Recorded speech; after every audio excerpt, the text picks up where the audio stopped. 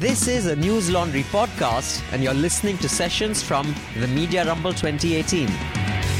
Thank you to all of you for coming for this session, especially because this all post-lunch sessions are really difficult to deal with. So thank you for being here. Welcome, Marisa. Very glad to be in conversation with her. I've admired her work for a long time. But just to give a brief idea about what the Larry Nassar investigation is all about. In March 2016, IndyStar, where Marisa works, IndyStar began investigating USA Gymnastics, one of America's most prominent youth sports organizations, and the governing body for the US Olympic team. The investigation, known as Out of Balance, revealed that USA Gymnastics has followed a policy of not reporting all sexual abuse allegations against its coaches. That practice has enabled coaches to continue preying on children despite repeated warnings. And IndyStar also has revealed a culture within the gymnastics community that has allowed coaches to shift from gym to gym, again, despite warnings of inappropriate behavior. The investigation also provided the first comprehensive look at the pervasiveness of the problem, and mind you, this is really big, which revealed that at least 368 gymnasts have alleged sexual abuse over the past 20 years, so that's a big number to reach. So IndyStar also brought to light accusations of sexual abuse by the former team doctor of USA Gymnastics, which is Larry Nassar. That doctor has since been arrested on charges of criminal sexual conduct and child pornography. So Marisa, thank you, and we look forward to how you went about investigating this case. First, tell us what is US Gymnastics and how influential a body it is, what role does it play, and how difficult it is to penetrate a body like that. So USA Gymnastics, as you mentioned earlier, is the national governing body for the sport of gymnastics in the US. So they are the ones who have the Olympic team. They also, in order to be able to make the Olympic team, they control the competitions, they control the pathway. So for more than 100,000 gymnasts who are trying to reach that Olympic dream, that is the way you get there. And I'm not sure how the laws work here, but in the United States, USA Gymnastics is a nonprofit, which means that not all of the information about the way they operate is available. There are 990s that show certain information, but it's really difficult to get access to what's happening. And is it an influential body? Is it difficult to penetrate in the sense that in terms of access, because there are people high up there in the ladder and in the hierarchy? There's, for many years, been a culture of fear and silence, not so much in the way of a government bureaucracy, but in the way that the gymnasts and those involved with the sport want the Olympic dream. That's what they're striving for. And speaking out could put that dream in danger because of the subjectivity of the sport and the judging process. Right.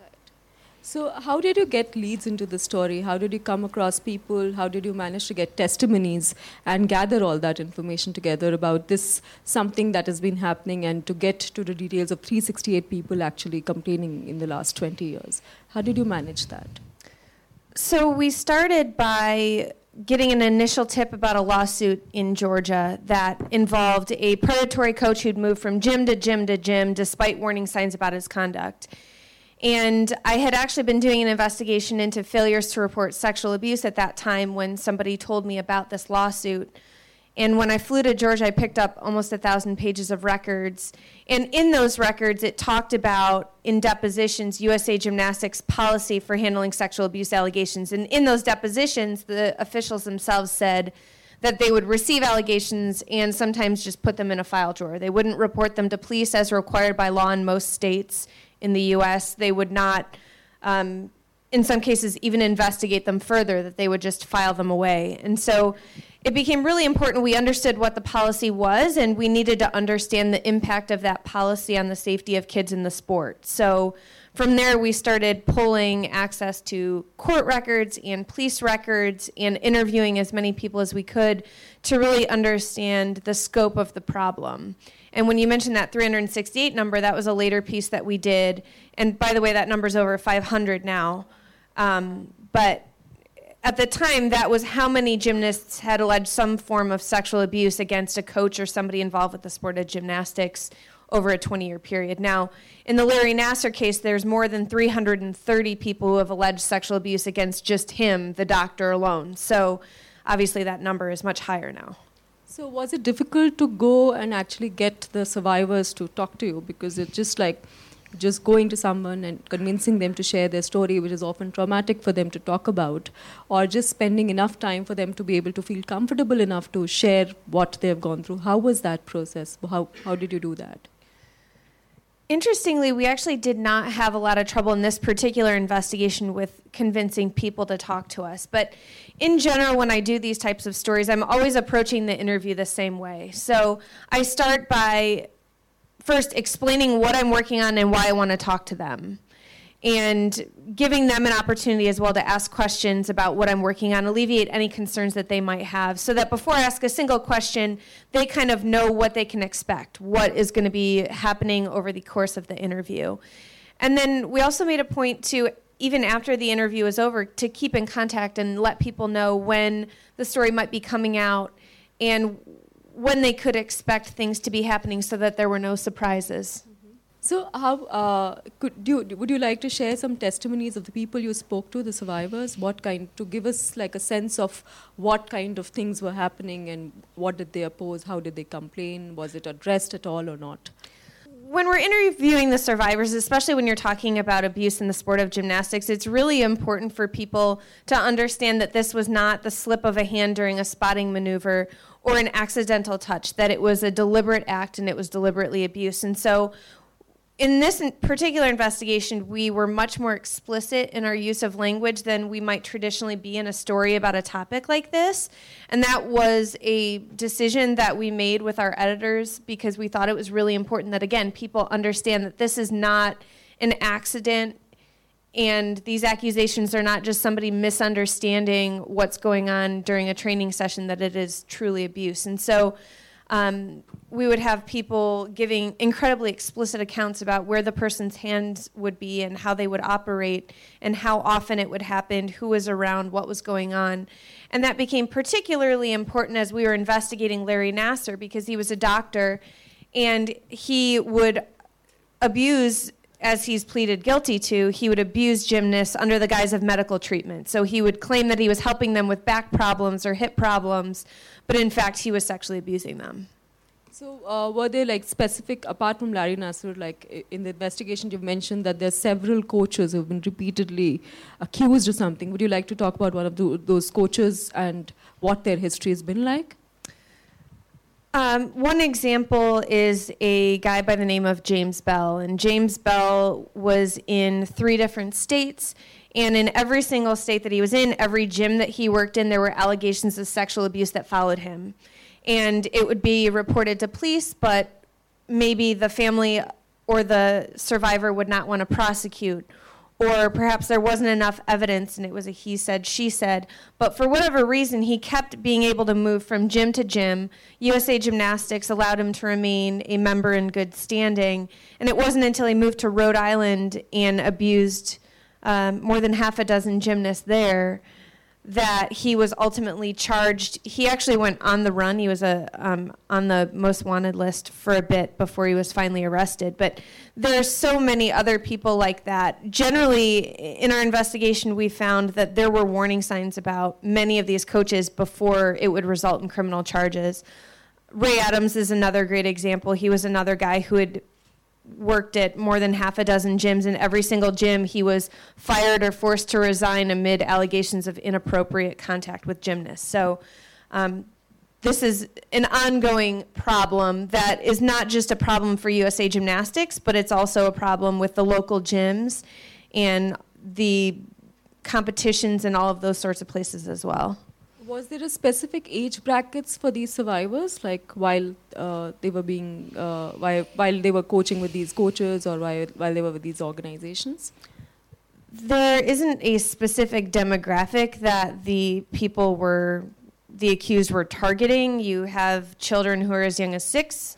You have, in Larry Nassar's case, some of the people that he sexually abused were adults. They were 22 or 24. So there's a pretty wide range of ages when it comes to abuse. It's interesting that you say that because in 2014, I don't know if some of us would remember that there was a female gymnast in India who had filed a case of sexual harassment against two of her coaches. But when she filed the case, there was some conspiracy theory that was floated, and the Sports Authority of India chairperson said that because the complainant did not come and complain to us directly and has spoken to the media, there's no way we can take action about it. And like you were saying, in your investigation, you've also said that US Gymnastics specifically said that because the complaints did not come to them through the athletes, there was no way they could take it forward. So there is some kind of a universal pattern when it comes to bureaucracy and dismissing allegations of sexual harassment. But what would be very interesting if you tell us that in the states where you went to meet these people and found these cases, what is the specific law and what kind of mandate does an organization have when it comes to this, and why do they not follow it? So what is the law, and in that case, what is the organization supposed to do, and why is it dismissed? Well, let me first clarify one thing. So in a lot of the cases that we investigated, it was not the survivor themselves who reported to USA Gymnastics, but there were some cases where the gymnasts themselves did report it to USA Gymnastics and they still did not pursue it. So that wasn't, USA Gymnastics said they had a policy of a report having to be signed by a victim or a victim's parent, but even in some of those cases, they did not pursue it further, according to the records that we have access to. When you talk about what is the obligation of USA Gymnastics, almost every state in the United States, as I think I briefly mentioned earlier, has a mandatory reporting law. And in Indiana, as an example, that law requires that as soon as you have reason to believe a child is being abused or neglected, you must immediately report it to law enforcement. And there have been people who have been prosecuted and convicted for waiting 4 hours. So immediately is a pretty significant word there. Not every state says immediately, but most say promptly or have some sort of statute or window that an authoritative figure must report. Now, in Larry Nassar's case, as an example, USA Gymnastics learned of the allegations against Larry Nassar, the team doctor, in 2015, and waited 5 weeks to report it to authorities. And in fact, during that 5-week period, they were doing their own investigation. They hired an investigator to look into it, and they also were giving excuses to team competitions for why he couldn't be there. So at one point, they had an agreement where they said, hey, why don't you say I'm sick? And USA Gymnastics told people he was sick and couldn't be there. So it's not only about the time, but it's also about what is happening during that time period. So coming to Larry Nassar, can you give us a rough idea about the kind of work he did for all those decades, the kind of influence he had with communities, with different organizations, with people in power, and then when you finally exposed all these, whatever he was up to, and came up with the testimonies, what was the reaction? There was a pushback? How did the people on the other end react? Just give us an idea about how influential he was and how difficult it was to crack it. When we started investigating Larry Nassar, it's important to note he had not been criminally charged at that point. He was still working at Michigan State University. He had been team doctor for USA Gymnastics for 4 Olympic Games for more than 20 years. He also was running for school board at the time that we started our investigation. So we're talking about somebody who is a pretty influential figure at the time. And so, we're journalists. So it became really important for us to do everything that we could to try and verify the accounts of the survivors who were coming to us. And even with all of that, when we got to the point that we were ready to publish and felt comfortable with our findings and what we had, the reactions were really kind of mixed. There were, on one hand, you had members of the community that he lived in who were like, how could you say this about this amazing guy? And how he was this pillar of the community and how they were defending him and supporting him. But then at the same time, we had dozens of other survivors reaching out to us and saying, he did the same thing to me. So we were kind of dealing with these two different reactions to our investigation into Larry as it came forward. Now, as I mentioned, we have more than 330 survivors who have come forward, but it really wasn't until he was charged with possession of child pornography that the people who were accusing us of being wrong kind of backed off. So it's kind of interesting because after this case, in January 2018 now, there was final, he was brought to book and he's been given 175 years in prison. There are actually 3 different cases. There was a federal case and then 2 state court cases. The short version is he's going to spend the rest of his life in prison, barring any changes through appeal. But one of them was up to 175 years. There was 60 years in federal prison, which is the sentence he's serving now. And then there was another sentence, I think it was about like up to 145 years. So bottom line is he's probably not getting out. That's really great. I mean, that's the kind of impact your journalism had is kind of inspiring for all of us because it hardly happens. It's so rare now. But I'll come to Larry Nassar in a bit. But I wanted to ask you, like in 2010 in India, several women from the women's hockey team complained against the coach. And that coach was fired at that point, but later on in 2014, he was given like a more richer kind of a position where basically there was no ramification. So I want to ask you that what is the difference when something like this comes up? What kind of difference does it make to the complainant or the survivor and to the accused? What is the change? Because in your investigation also you've written that lots of coaches who were convicted of molestation and stuff like that for a long time were still not on the banned list. So they continued to progress in their careers and they continued to do whatever they wanted to, compared to the survivors who have to live with that trauma and go through all of that. So what is the difference in terms of ramifications of something like this coming out? Well, and I think that's so case specific. There's not sort of a generalized way to respond to that question because the consequences of their actions really depend on the individual and the individual situation. I mean, as I mentioned, Ray Adams had been forced to resign or fired from numerous gyms, yet was still able to get jobs. And in some ways, gymnastics is a unique dynamic because a lot of gyms have trouble finding good coaches. And so when you have somebody who comes to you with 6 years of experience, and let's be real, nobody writes on their resume somebody that they think is going to be a reference with a bad review, right? So they use a parent from a former gym that still supported them despite what happened. And if there's no criminal conviction, there's nothing for the gym to find. And so in a lot of cases, you have people who are able to skirt under the system and continue to be involved with children. I think there's also no licensing component. So there's been a lot of talk about the fact that a teacher, when they lose their teacher's license, maybe they go into coaching a sport because there is no licensing for being a coach. And so it's a way that they can still continue to interact with children, yet not face that sort of level of scrutiny. Which brings me to another question because it's also the kind of, let's say, the kind of situations in which the media here is operating. It's kind of interesting for all of us who are practitioners or interested in Indian media should know that IndyStar also went to the court, to a court in Georgia saying that we need access to certain documentations. Now, something like this, we had heard of, as journalists, we had heard of something like this happening like 15 years back, or like sometime back, people used to file RTIs, which is the Right to Information Act, which we have, under which we can access information. But now, the scope to do that is kind of reducing. So, or it's less and less, let's say that. So it's good to know that IndyStar actually believed in what you were doing and agreed to go to the court. And so tell us a bit about, did you have any kind of conflict with the editors or with the management when you wanted to, when you proposed something like this to access documents from the government? Or say, what kind of cost did it involve? Tell us a bit about that. So let me start by saying that my bosses were incredibly supportive from day one.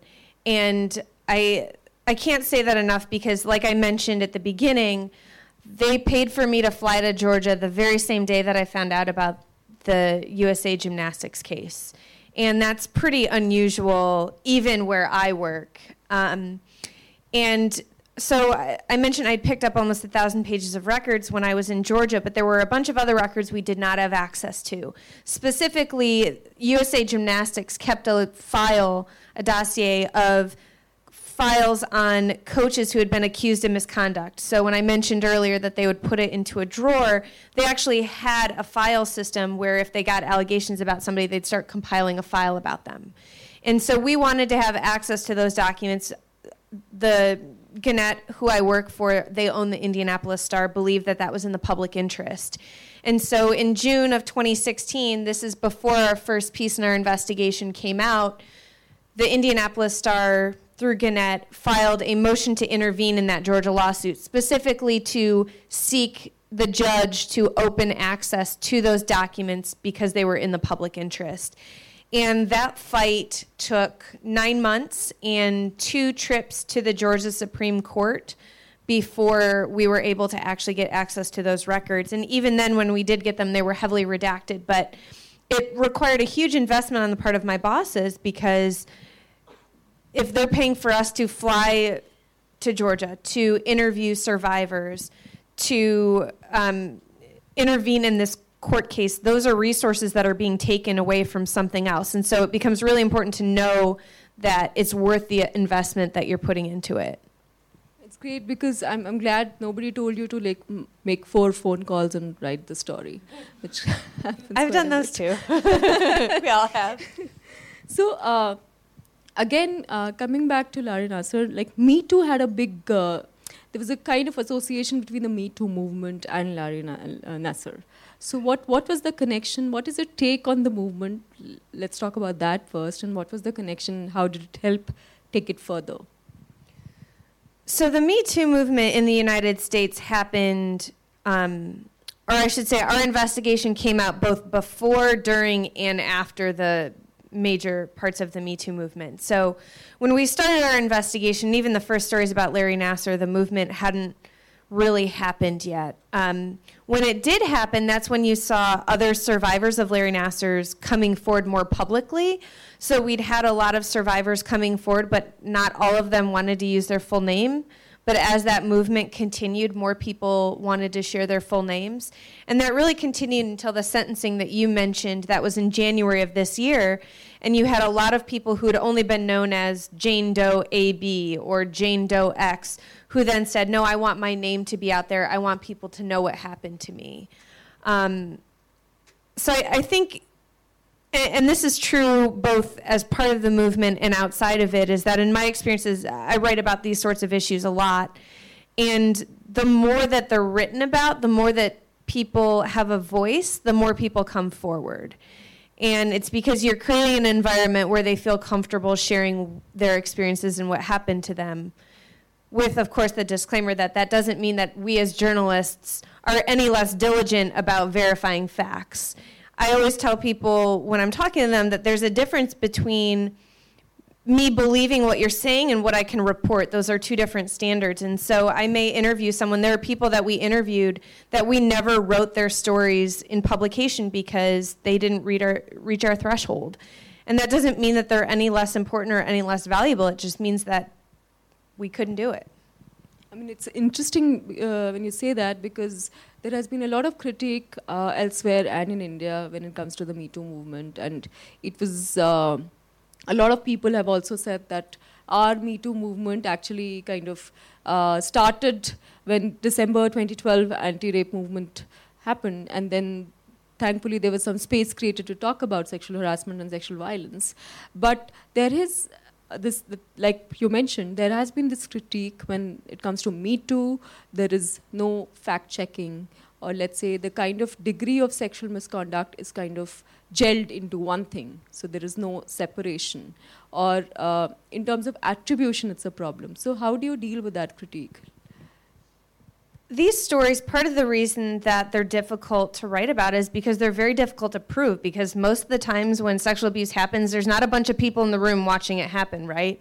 And so it becomes very, very difficult. But you do the best that you can. And when we're verifying, as an example, with the Larry Nassar case, we looked at every little detail to see if we could verify it. So as an example, one of the survivors told us that she had been abused during a world championships in China. So we looked. Was the World Championships in China the year that she said it was? Was she there? Was Larry Nassar there? Is there any indication that he saw her as a patient while he was there? And so verifying all of those little details to try and confirm. And the other thing that we did with that first story that we wrote was we're very careful to keep separations among survivors.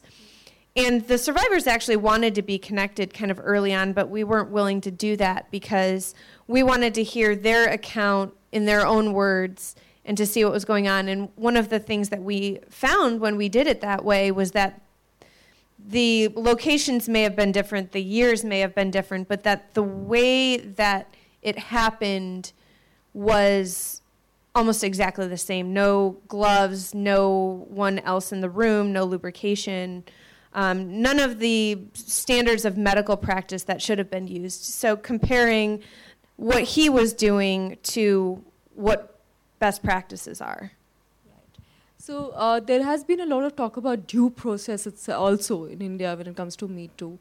But I was reading that on November 15, 2017, there's a Me Too Congress Act that has been proposed with a specific to address specific goals. So Me Too is all over, but what is the goal that they're trying to address? So they've said that through this act, they're going to talk about gender pay gap or say diversity or how to deal with sexual harassment at workplace. So do you think this is kind of taking it forward? Is this the logical way to take a Me Too movement a movement like Me Too forward? As a journalist, how would you respond? Well, thankfully, I am paid to not have an opinion. So I think it's you just referenced a bunch of things that are incredibly different and incredibly complex. So I think conversations about these sorts of topics are really important. Whether a Congress or an act or something like that will fix it, I think it's too early to tell. We would have to see what becomes law and then see the impact of the law, because I know in my years as a reporter that, not specific to the Me Too movement, but that there have been plenty of times where there's a law that's created that is never prosecuted or never followed. And so the impact of that law doesn't fix what's going on. So why do you think, you found almost 500 cases now through this investigation, 500 survivors. So what do you think is the reason for something like this so prevalent everywhere at such a large scale? Because I found out that according to a 2016 report, almost half of National Olympic Committees surveyed by the IOC have fewer than 20% of women on their executive bodies. And 10 countries don't have women at all on their bodies. And in India, it's worse because in the sports federations, women are between 2 to 8%, so they're hardly there. So do you think it's because women are not there in decision-making roles or higher up in the hierarchy to be able to take these things seriously and hold people accountable? Do you think it's because of this disproportionate representation? Sexual abuse is a pervasive community problem that is not just in the sport of gymnastics. It's not just in the Olympic bodies. It's everywhere. So I think that what we found in our investigation is a systemic failure at every level of the system. So it wasn't just a United States Olympic Committee problem. It wasn't just a USA Gymnastics problem. That the decisions that were being made, even at those local levels, at the local gyms with local coaches, had a pretty significant impact that continued up the chain. So I don't think you can point toward one thing as being the cause of the situation. I think it happens at every level and decisions that are made at every level. Okay, which also brings me to the question that, thank you, which is that, was there any pushback after you came up with this expose? Were there people trolling you? Were there defamation lawsuits?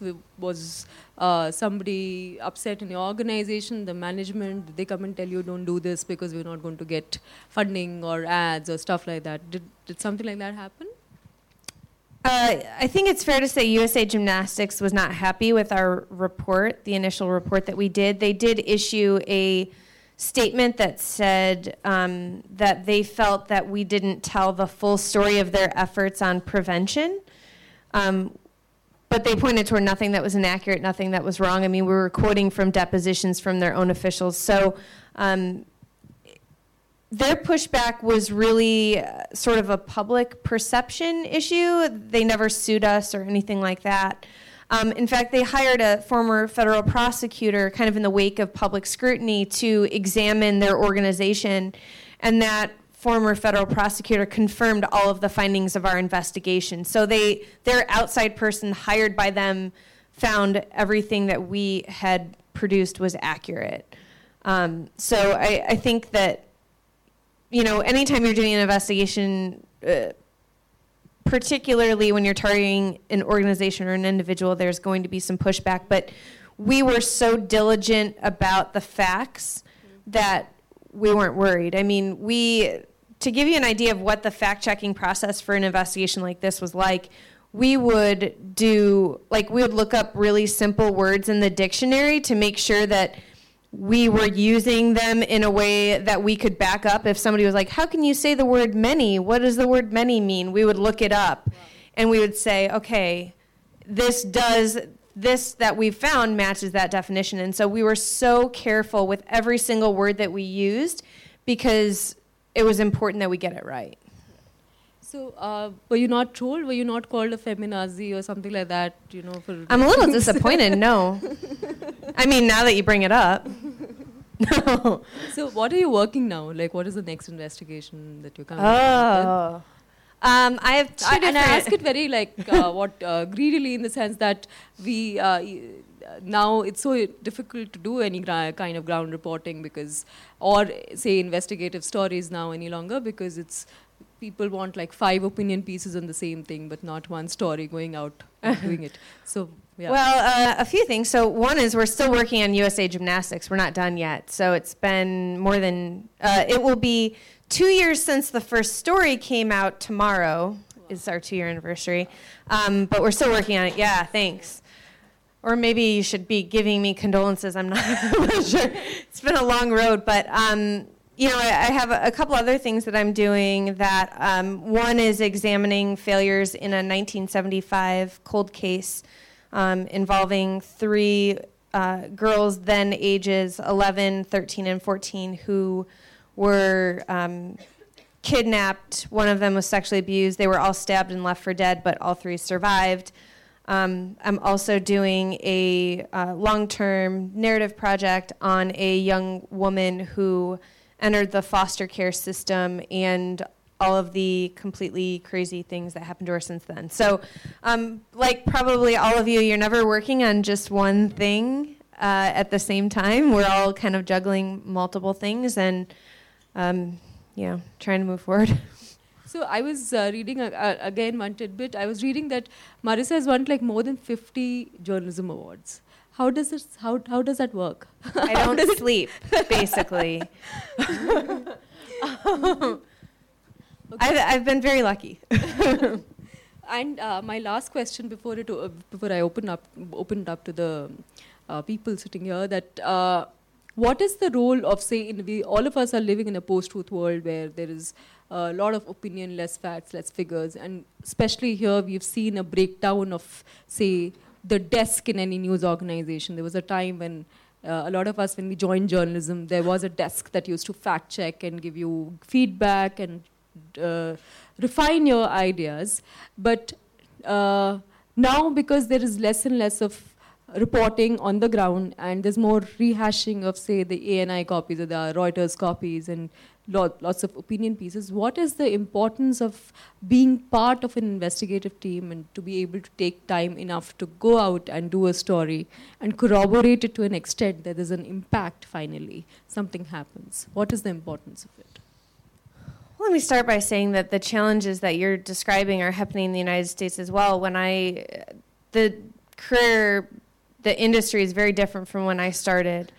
And we, until a few years ago, had a copy desk as well that would fact check and would look at, make sure everything was spelled right. And I think to answer it simply, it becomes more and more important that we get it right and we get it right the first time because, no longer do we as journalists, at least in where I work, we don't have the same safety nets that we used to.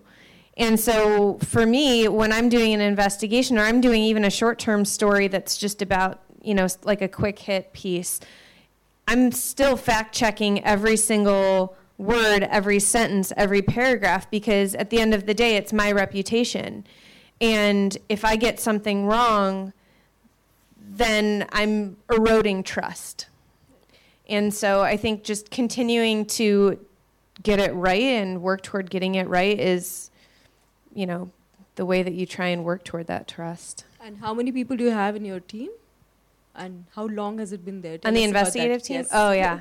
We talked about this earlier. So, something that a lot of people don't realize about our investigation. So when I joined the Indianapolis Star in 2013, I joined to be part of the investigative team. And about a year or two later, they did a reorganization and they got rid of the investigative team. And so I was still doing investigations, but by myself, with no one else. And actually, during the USA Gymnastics piece, so I did kind of the initial work on the investigation. They brought in 2 other reporters, and we became a team. And it was maybe a year in that our bosses were like, yeah, our Indy Star investigative team. And we're like, we have one of those? They're like, yeah, it's you. So we basically worked ourselves back into an investigative team just by virtue of what we were doing, and we proved the value of what we could offer the organization. So now, that's a long answer to your question, but now we have 3 positions on the investigative team. So there are 3 people, me and 2 others, who do investigations full-time. Thank you for creating that space. It means a lot to a lot of us here. So on that note, I'll open it up to the house. If you have any questions, please. Let's take 4 questions at one time, and then you can At answer. one time? I don't know if I'll remember them. You're going to have to remember them for me. Hello. Hi, Marisa. Could you shed some light on how the process of investigative journalism works? Like, if you find a piece worthy of investigating, how do you go about it? What are the checks and balances in your organization? So some of that. Yeah, so I start every investigation the same way. We all have limited amounts of time, right? We all have a million different things to do. And so story selection becomes a really, really important part of that process. And so anytime that I get a tip about something, I get way more tips than I could ever possibly write about. And so I always look at what is the minimum story and what is the maximum story. If the minimum story is important enough or the maximum story is important enough, I'll pursue it. But if you have a situation where there's not something that significant that's going on, but it's going to take a really long time to maybe get to where there's something bigger going on, you make a judgment call. And so with USA Gymnastics, what kind of the thought, using that as an example of that process, I knew from the very beginning that USA Gymnastics had a policy of not reporting all allegations to law enforcement, and I felt like that was an important enough story to pursue, and I knew that was the minimum story that I had. Now, did I know that the maximum was going to be Larry Nassar and the breakdown of the organization? No, but I felt like that minimum story was important enough. And so kind of the process 1 is story evaluation, so you're deciding what you're going to pursue. And if it is worth the investment of resources, because we all have a finite amount of resources when we're looking at what we're going to dig into. From there, it's about verifying as much information as we can. So, in any story, somebody is telling you that this is true, but you still have to figure out if it is. And then, constantly being, I always think defensively. So I'm always thinking, if I were opposing this article or what this investigation found, how would I try and knock it down? What are the things that I would look at or look for to try and disprove what this person is saying or what this investigation has found thus far? And a really great example from the USA Gymnastics investigation was that when we had filed our motion to intervene in that Georgia lawsuit, USA Gymnastics filed a response that basically said we were on a witch hunt and that we're just highlighting all these old cases from decades ago that have nothing to do with the present. And so what that told us was the argument they were going to use and try and knock it down. And so it became really important to us in our investigation to be looking for those new cases to show that not only was this happening back then, but it's still happening today. And so that's kind of how the process in general works. Good afternoon. My question is to both of you, to Marisa and to Neha. I'm Devendra and I work with Save the Children. And yesterday, a leading news channel in India, CNN TV 18, did a story about villages, whole villages in a state called Madhya Pradesh, where small children are sold for prostitution. And the whole day the story was just coming on the channel as an exclusive. So my question is that are crimes or abuse against women and children actually increasing, or has it been going on from time immemorial?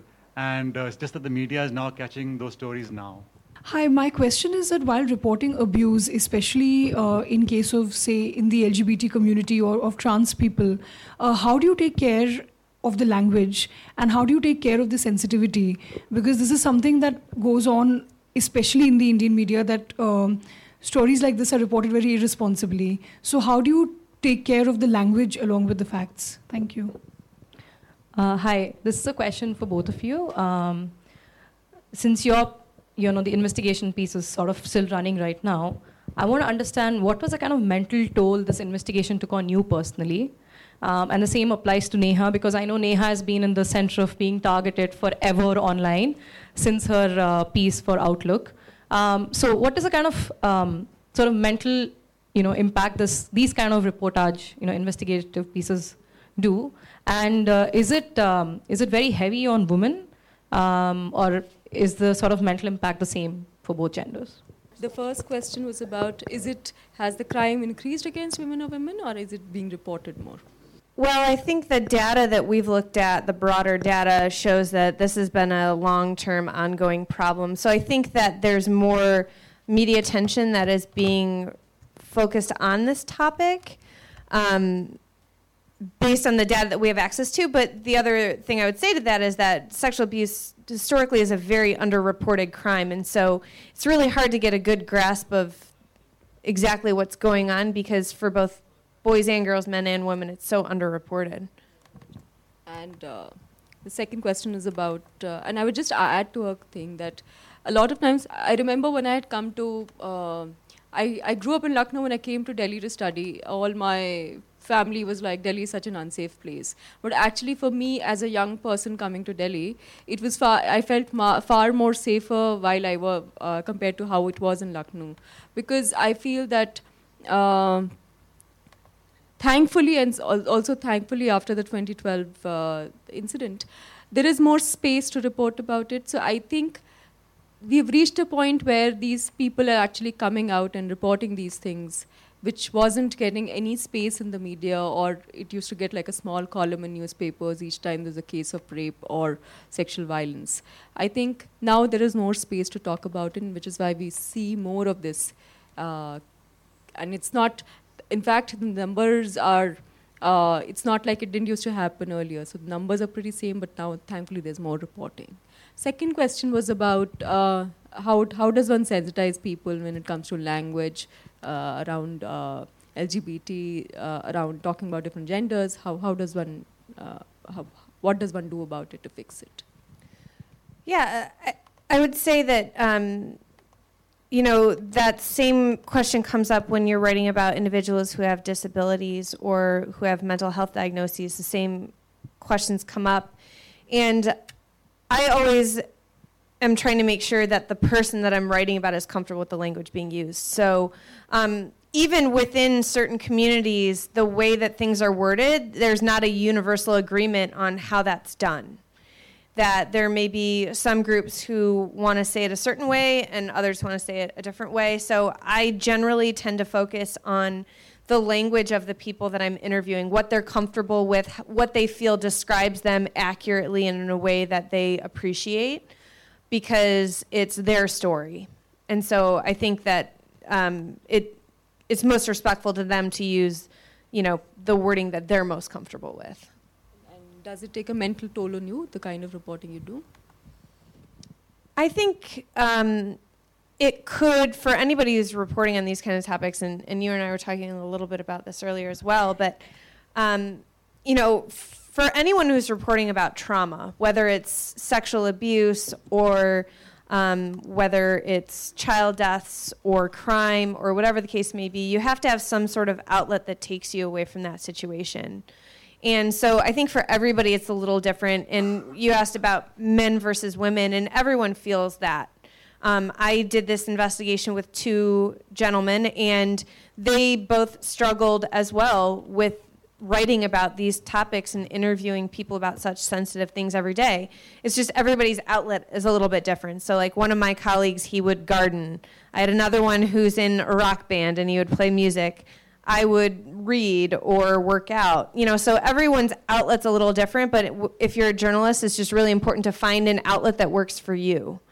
And that's, to protect your long-term mental health, because these are really difficult topics, as you know. For me, Padma, one is that like each time you do a story, it kind of corrodes a bit of you. But when you talked about online trolling, initially like 4-5 years back, it used to trouble me a lot. But now when you like every day see like poop pictures and pictures of people's private parts, I'm like, I'm not a doctor. I can't examine your poop, so I don't know why you're sending me this. But initially I used to respond and argue, but then I started sending cat pictures, and they're like, why are you sending me cat pictures? So I've become indifferent, and unfortunately sometimes I feel that I hope I don't reach a point where I become completely indifferent to anything that's happening around me, but that's the only way. And the one greatest thing is that a lot of you people, members, support our support group sitting here. So we always come back to you and say, ki aaj ye ho raha hai, just like tell me what to do about it. So it's like a mix of everything. It is a valid point, though. You do get, the more you write about topics like this, the more desensitized you do get to a certain degree. I remember early in my career when I was covering criminal courts that there were some cases where like I would go out to the car and I would cry in my car after because it was so horrible. But fast forward to where I'm at in my career now, and it would take a lot to really emotionally affect me just because of all of the things that I've had to see. More questions? Yeah. Do you think you would be able to do such an investigation if you were a freelance writer or you did not have a newspaper backing you? And second, aren't investigations being cut out all over the world, not just in India, in the US also? US newspapers are losing staff every day. We see it on Twitter. So investigations cost, and isn't it all coming down? Every media company is a little bit different. So actually it's been interesting. In recent years, there's been actually a shift toward more investigative journalism in a lot of companies. So Gannett, who I work for, yes, if you look at how many employees we have now versus how many we had 5 years ago, we have fewer than we did. But we also have more people on the ground. We have more reporters, and we have more resources directed toward investigations because they say that's one of their priorities. So there's definitely been a shift. And I don't think that any organization has quite figured out the perfect, methodology for that yet. And then could I do this as a freelancer? Actually, we were talking about that earlier as well, because I think it would be very difficult. And I don't mean because they wouldn't have filed the motion to intervene. I mean, we did most of our investigation without ever having those records. But I think that the amount of, if you're a freelancer, you're thinking like time in versus like money out. And investigations are very difficult because they require a huge amount of time to get one story, as opposed to doing like as you said, like interviewing 2 or 3 or 4 sources and writing something. So do I think it's possible? Yes, but I think you'd have to probably supplement your income with something else to be able to do investigations like this as a freelancer. Earlier this year, probably by January, I forgot the name of the journalist, but there was this one person who was investigating into the crimes related to racism in America. So that guy went to a lot of states, especially those which had the highest percentage of people who believed in white supremacy. What he did was that he faked his identity in front of those people and saying that, yeah, I also believe in these ideas. And later he justified that because he said, I did that because I wanted to get the true side of what the events are and what happened. My question is, that just to even get to the root of the real problem, is it ethical for an investigative journalist to go ahead and say slightly change the narrative of his identity? Because I can relate to the idea of how the first post, the Cobra Post incident happened 2 or 3 months earlier, where people are now even criticizing that specific journalist, that whoever you were investigating confided to you in proper trust, that you earned their trust, and then you went out in public and then humiliated them or whatever, even it was for the right purpose. So as an investigative journalist, is it ethical for you to go and step outside that limit where you change your identity just to get to the root of the problem? So there's not a fully agreed upon code of ethics, although the Society of Professional Journalists does have a code of ethics that tends to be a pretty good general guideline. I wouldn't feel comfortable doing that. Based on what you've just described, I don't know that case personally, so I don't really feel comfortable commenting specifically on that situation. But I think that there are individuals who will, immerse themselves into what they're reporting on, and I think that there are standards that go along with that to make sure that you're doing it the right way. I've never done that, so I'm probably not the best person to ask, to be honest with you, but I guess I would just say more generally using caution when you're doing something like that. Because again, as journalists, all we have are our reputations, and so you want to make sure you're doing things in the right way. Thank you. Do we have time? No, we don't. So we're being kicked out. So thank you so much for being here, and Marisa, may you do many such stories. May everybody sitting here do such stories, more in number, and we look forward to it. Thank you for inspiring us, and thank you for Thanks being for coming, here. Thank guys. you, everyone. All the News Laundry podcasts are available on Stitcher, iTunes, and any other podcast platform. Please subscribe to News Laundry. Help us keep news independent. To catch all our podcasts on news, pop culture, current affairs, and sport, visit newslaundry.com. Follow us on Facebook, Twitter, and Instagram, and subscribe to our YouTube channel.